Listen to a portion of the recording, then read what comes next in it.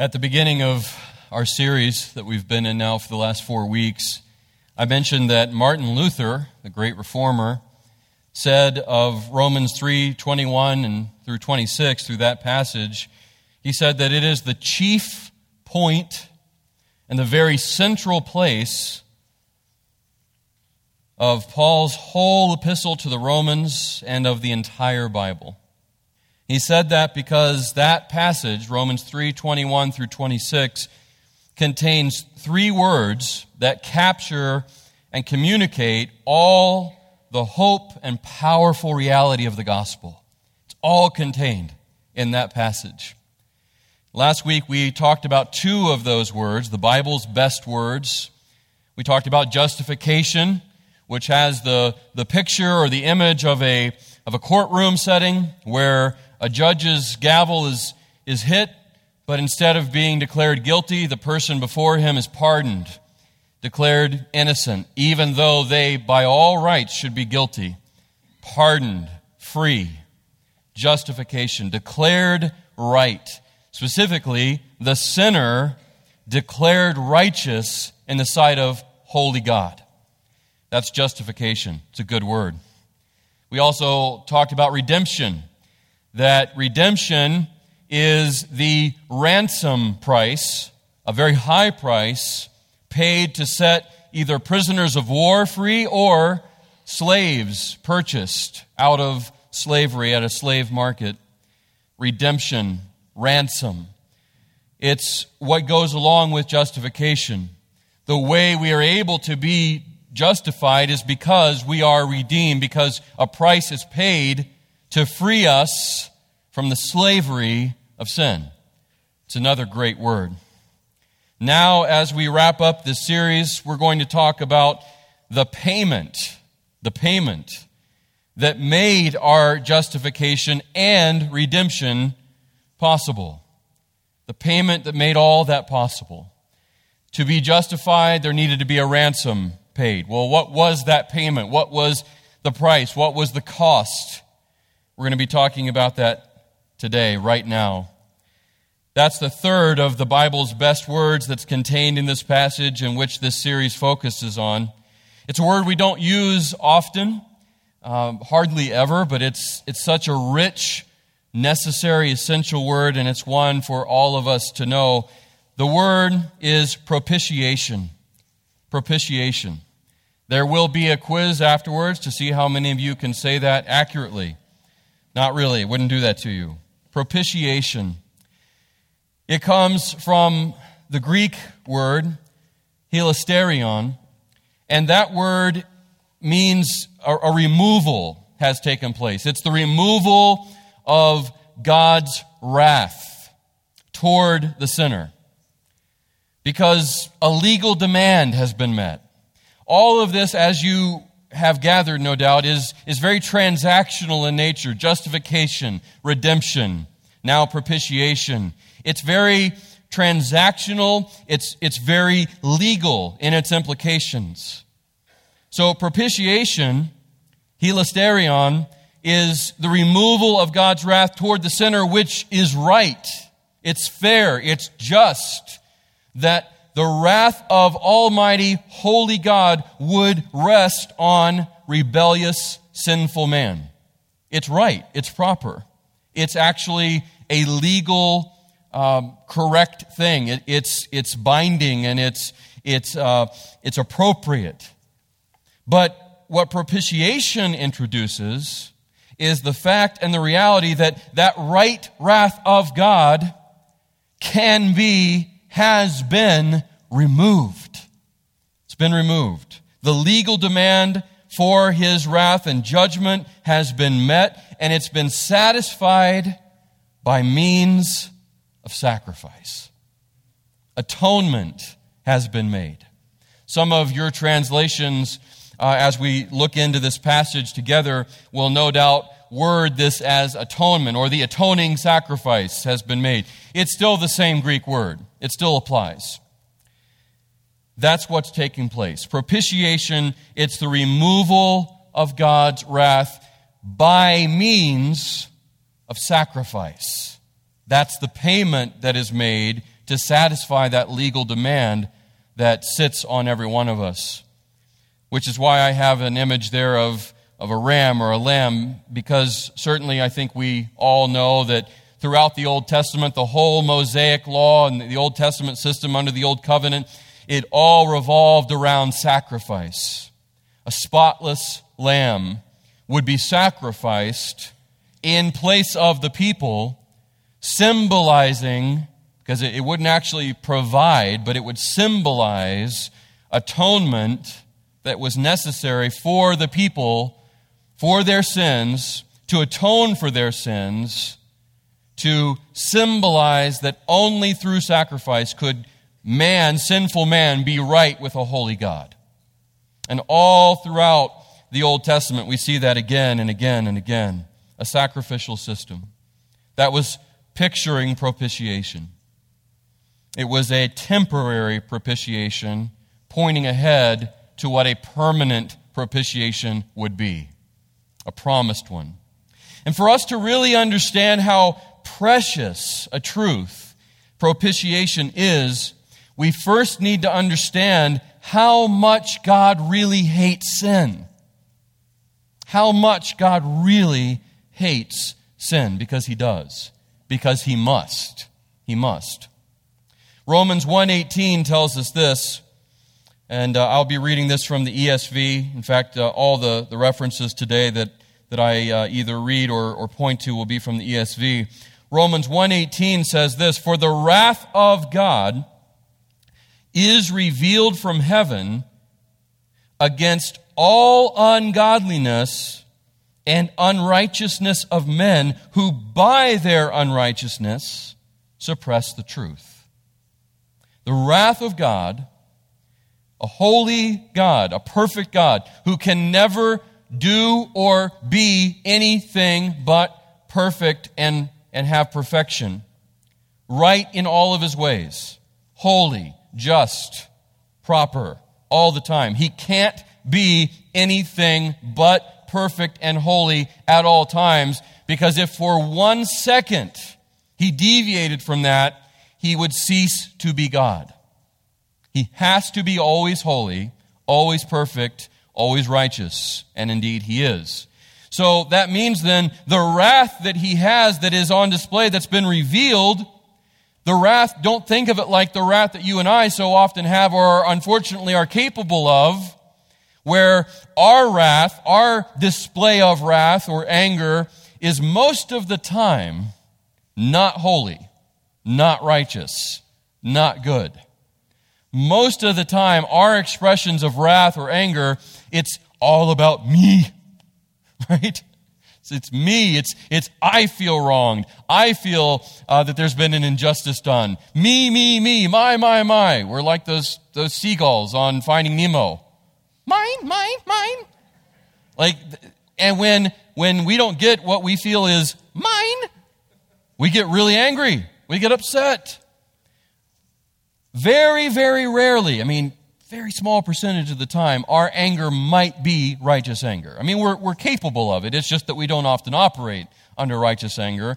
Most of the time we operate under selfish or self-serving anger. Not so with God. When God displays wrath, it is just as perfect and righteous as any of His other attributes. Any of His other characteristics, any other of His displays. You need to understand that. You're with me on that? Are you in agreement with that? I hope you are, because that's what we need to all understand and agree together about. So the wrath of God, holy, righteous, perfect, like everything else about Him, is revealed from heaven against all ungodliness and unrighteousness of men, which is everybody, who by their unrighteousness thought and acted, conscious, unconscious, all the unrighteousness that we have that is in us and that we exhibit and we act on, it suppresses the truth. Whose truth? What truth? The truth of God. His truth, which is the only truth there is, by the way. So not only does our unrighteousness offend the holiness of God, it suppresses His truth. So he's got to do something about that. That can't just be okay with him. And what we need to understand about how much God really hates sin, I need you to get this, and so I want to suggest to you this statement, which is absolutely true. The depth of God's hatred for sin matches the depth of His holiness. The depth of God's hatred for sin matches, it's equal to, the depth of His holiness. So, how deep does God's holiness go? There's no way we could ever estimate it. There's no way we could ever calculate it. His holiness is His very essence. He is what holiness is. At His very core, He is holy. So there's no end to His holiness. There's no way of measuring it. It is limitless, and it's eternal, and it's constant, and it's pure. It is the source. He is the source of all other holiness, which means His holiness must go pretty far, right? It goes pretty deep. It's pretty deep into His character and who and what He is. Well, His hatred for sin matches that. So that means as much as we, by God's grace, might hate sin, which is possible and indeed required, by the way, for every believer. If you're in Christ, you need to hate sin. I need to hate sin. But our hatred for sin will never go to the level that God's hatred for sin is. He hates sin because He is holy and because of how much He is holy. He is the exact, infinite opposite of sin. Therefore, He hates it with a holy hatred. You're with me? Which also means not only can we never hate sin as much as God, but that means we ourselves, apart from God, will never hate sin enough. We'll never hate sin enough unless God gives us the ability to do so, unless He gives us His holiness and allows us to hate sin the way He does. For us to hate sin the way He does, we have to view it the same way He does. And we have to pursue His holiness so that we will also have a holy hatred for sin like He does. See how that all fits together? So the depth of God's hatred for sin matches the depth of His holiness. Just like I said earlier in the series, we don't sin and therefore that makes us sinners. We sin because we are sinners. I've said that earlier in the series. It's the same thing here. God hates sin and must hate sin because He is holiness and because of how holy He is. So, what does that mean? Well, that means that He can't condone sin. He can't say, oh, that's all right. I mean, after all, you're just human. That's just the way you are. You cute little thing, you. He can't condone it. He can't say, that's okay. I'll give you a pass. He can't ignore it. La, la, la, la, I don't hear sin. I don't see sin. No, that's not what God does. There's no rug that God lifts up and sweeps sin under. He can't. His holiness, His justice, His righteousness demands that sin be dealt with, that He deals with it, that He judges it, because He is a holy, perfect, non-biased, just judge. He's the judge of all mankind, because after all, He is the source of all that's right and good. He is the standard, and He sets the standard of what holiness and righteousness is. Therefore, He alone is qualified and required to judge it. If He didn't, He would cease to be just, and He would cease to be holy, which means He would cease to be God. You see that connection, the way that works? But God also so loved the world. So God hates sin and must judge sin because he is holy. That's an absolute fact and 100% part of his character and what it means to be God. But God so loved the world, which is full of sin and everything that God must hate. Feel that tension? Do you feel that? God, who hates sin, also loves the world full of sin. God must judge sin, which the world is full of, and yet he loves the world. There's a tension there. And in Romans 3:23 through 26, we see both of those facts.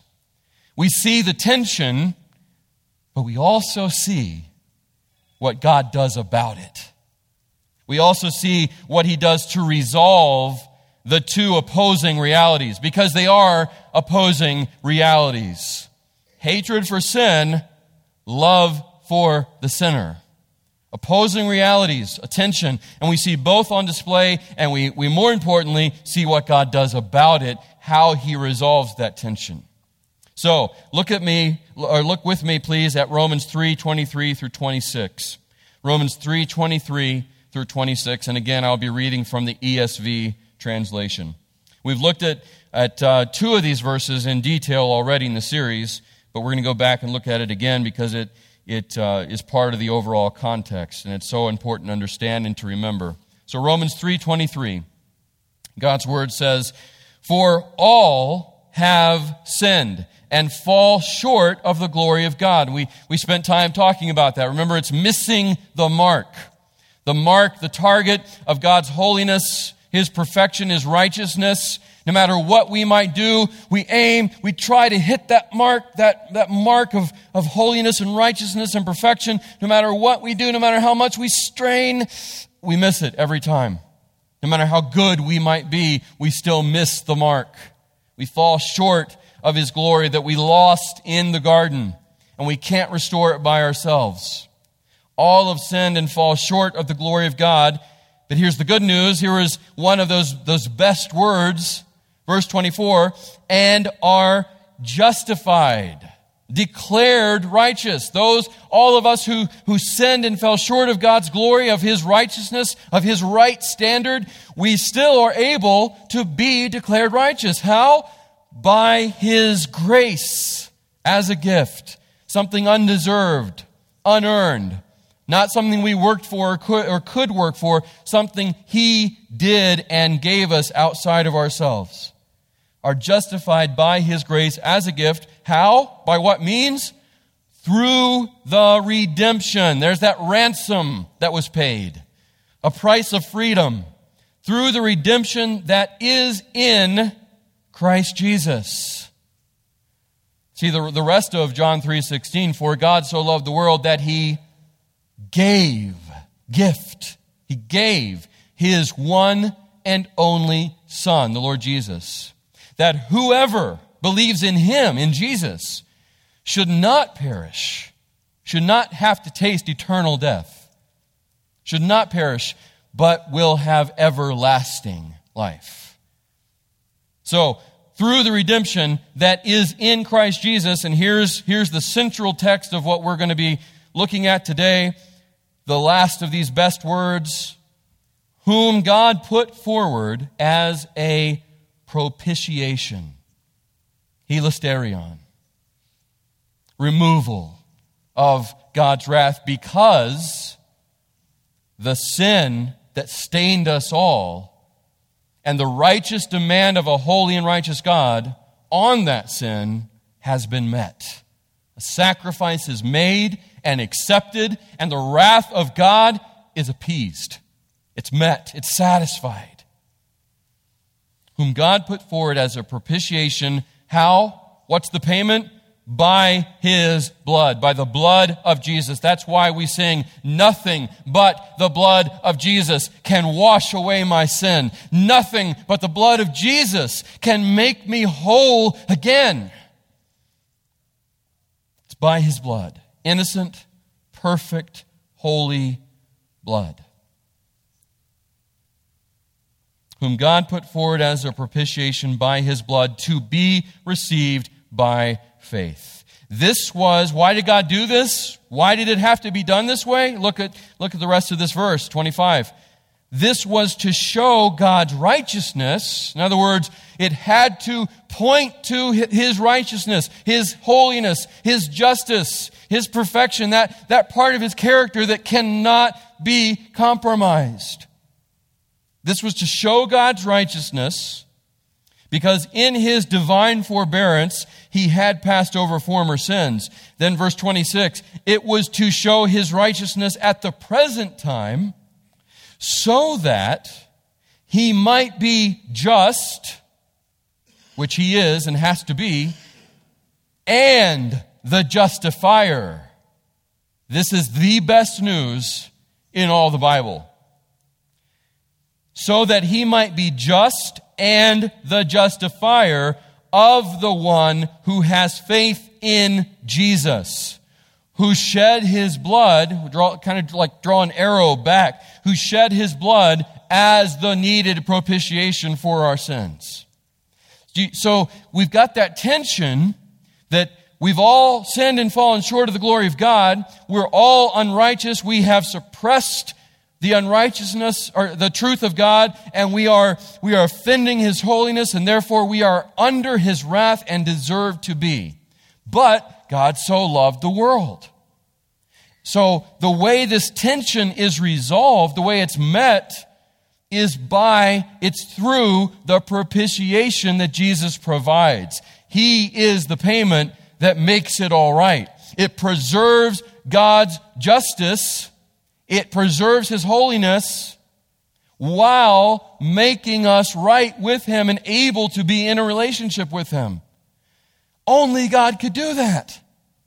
Only God could come up with a plan that would preserve his necessary justice and satisfy his necessary wrath while not pouring that out on us and giving us the way to be rescued from it all, the way to freedom. That's what he did here. That's what's on display, and that's what propitiation is all about. That's why propitiation is such a big deal. It's how God the Father is able to justify, declare right, and redeem, rescue sinners, you and me, making us new creations. 2 Corinthians 5:17 says, if anyone is in Christ, he is a new creation. The old has gone, the new has come. That's how that happens. It's how he's able to take rebellious, unrighteous sinners to redeem them and make them new creations and adopted children. And he's able to do that without compromising his character and his holiness as it relates to sin. The propitiation of Jesus preserves the perfect justice and the perfect mercy of God. Isn't that glorious? And only God could do that. That's the gospel. And that's what propitiation makes possible. You and I, we're not capable of that. Like we side with one side or the other.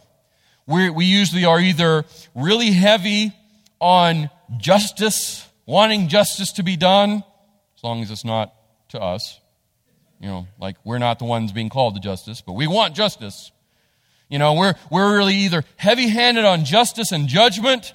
Oh yeah, they're sinners, they're terrible, they're criminals, judge them. Or we go the other direction, in the other extreme, and we're so heavy on mercy, mercy, mercy, and compassion and grace that we don't leave room for necessary judgment. We usually go one direction or the other. We're lopsided.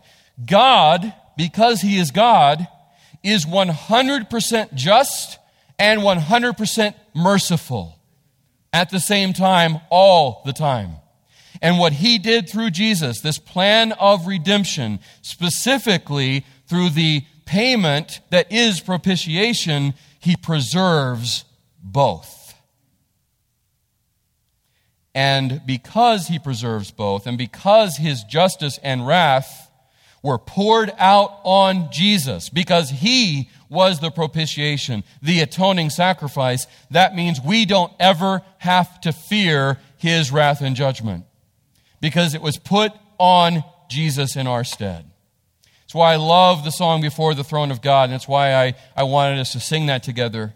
Specifically, the line, my favorite line is, because the sinless Savior died, my guilty soul is counted free. For God the just was satisfied to look on him and pardon me. That's the gospel. That's propitiation.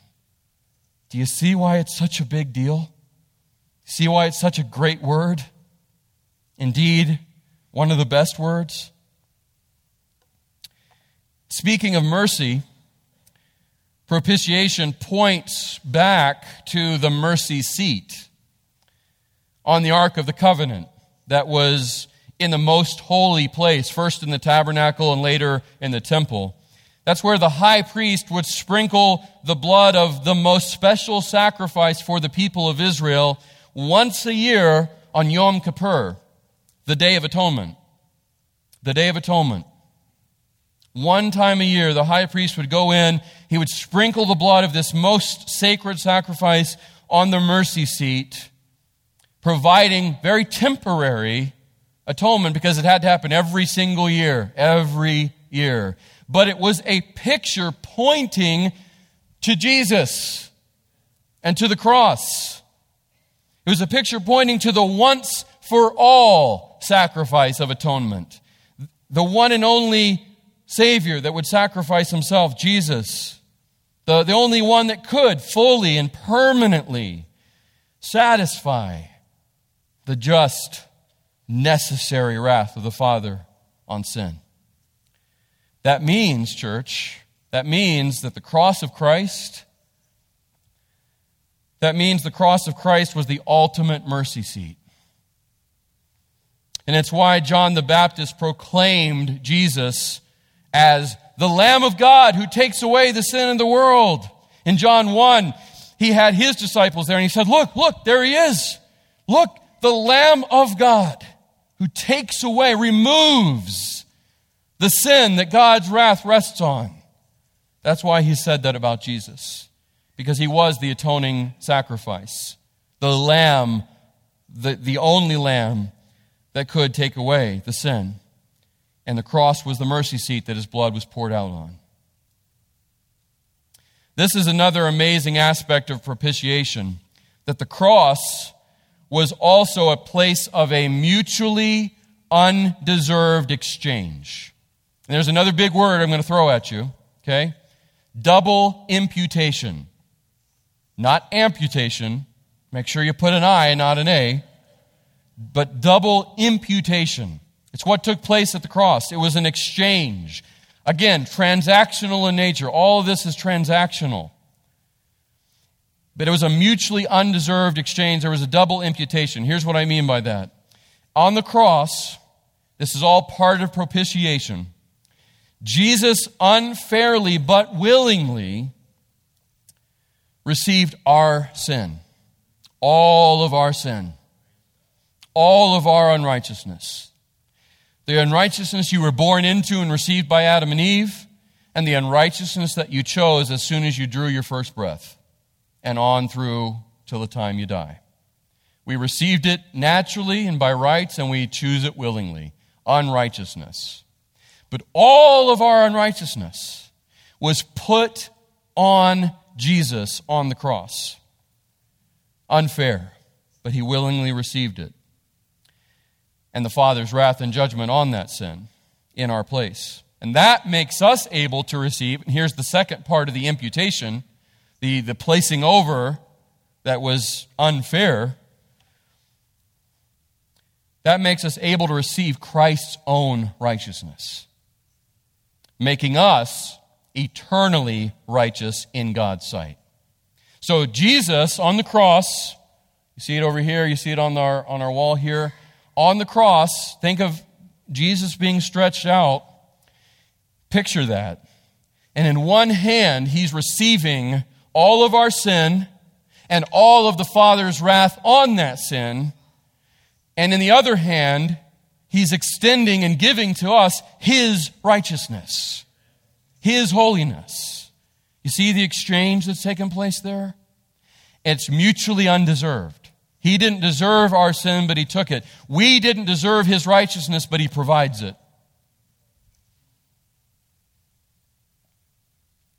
2 Corinthians 5:21 lets us know that. 2 Corinthians 5:21 says, "For our sake," you and me, the sinner, "for our sake, he, the Father, made him, Jesus, to be sin, who knew no sin." Let me pause right there. We need to also understand that Jesus, who is God, he's not the same as the Father, but he is what the Father is. He is also God, fully God. Therefore, he hates sin just as much as his Father does, which is why he willingly went to the cross, because it was his wrath that he also had to satisfy. So we have God saving us from God to satisfy God. That's what the cross is all about. Jesus hates sin and wants it and has to have it dealt with just as much as the Father does. For our sake, he, the Father, made him, Jesus, God the Son, to be sin, who knew no sin and therefore hated it just as much, so that in him, in Jesus, our propitiation, we might become the righteousness of God. Hallelujah. See, here's what the cross shows us.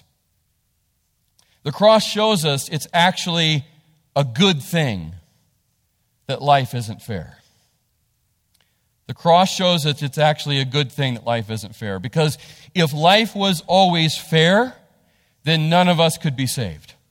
Because what is fair for us is hell. That's what's fair. Travis downstairs asked me if it was a good day today, if I'm having a good day. And I said, oh yeah, I have to think of what my dad says. His go-to statement is, every day out of hell is a good day. Can't argue with that. Makes it pretty hard to still be in a bad mood. Thanks, Dad. But no, I do thank Dad, because it's a good reminder. Because see, that's what the cross makes possible. It's a good thing that life's not fair. We so often use that, well, life's not fair. That's not fair. It's not fair. And it's not limited to little kids. We adults are pretty good at pulling out the "that's not fair" card, right? We want everything fair. We want to be treated fairly. We recognize when something seems not fair. But it's a good thing that life's not fair, because if it was always fair, we would have no hope of salvation. So the cross shows us it's a good thing that life isn't fair. And we also see on the cross that Jesus paid a price he never deserved to pay, so he could give us a life we will never deserve to have. Jesus paid a price he never deserved to pay, so he could give us a life we will never deserve to have. Colossians 2:13 and 14 says this, verse 13, "And you who were dead in your trespasses and the uncircumcision of your flesh, God made alive together with him," with Jesus, "having forgiven us all our trespasses." How did he do it? Verse 14 tells us, "by canceling the record of debt that stood against us with its legal demands. This he set aside," not ignoring it, but this he was able to set aside, nailing it to the cross. In other words, because of the cross, the payment for all of our sin debt was paid by Christ, which allowed the Father to say, canceled.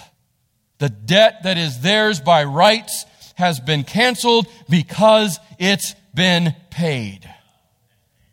That's what Jesus cried with his last breath on the cross. When on the cross he said, "It is finished." The literal word there is tetelestai, and it means payment in full. Because he made the payment in full for your sin and my sin that we could never, ever pay. That, my dear friends, that is why our salvation is secure. That's why justification is full and why we can trust it.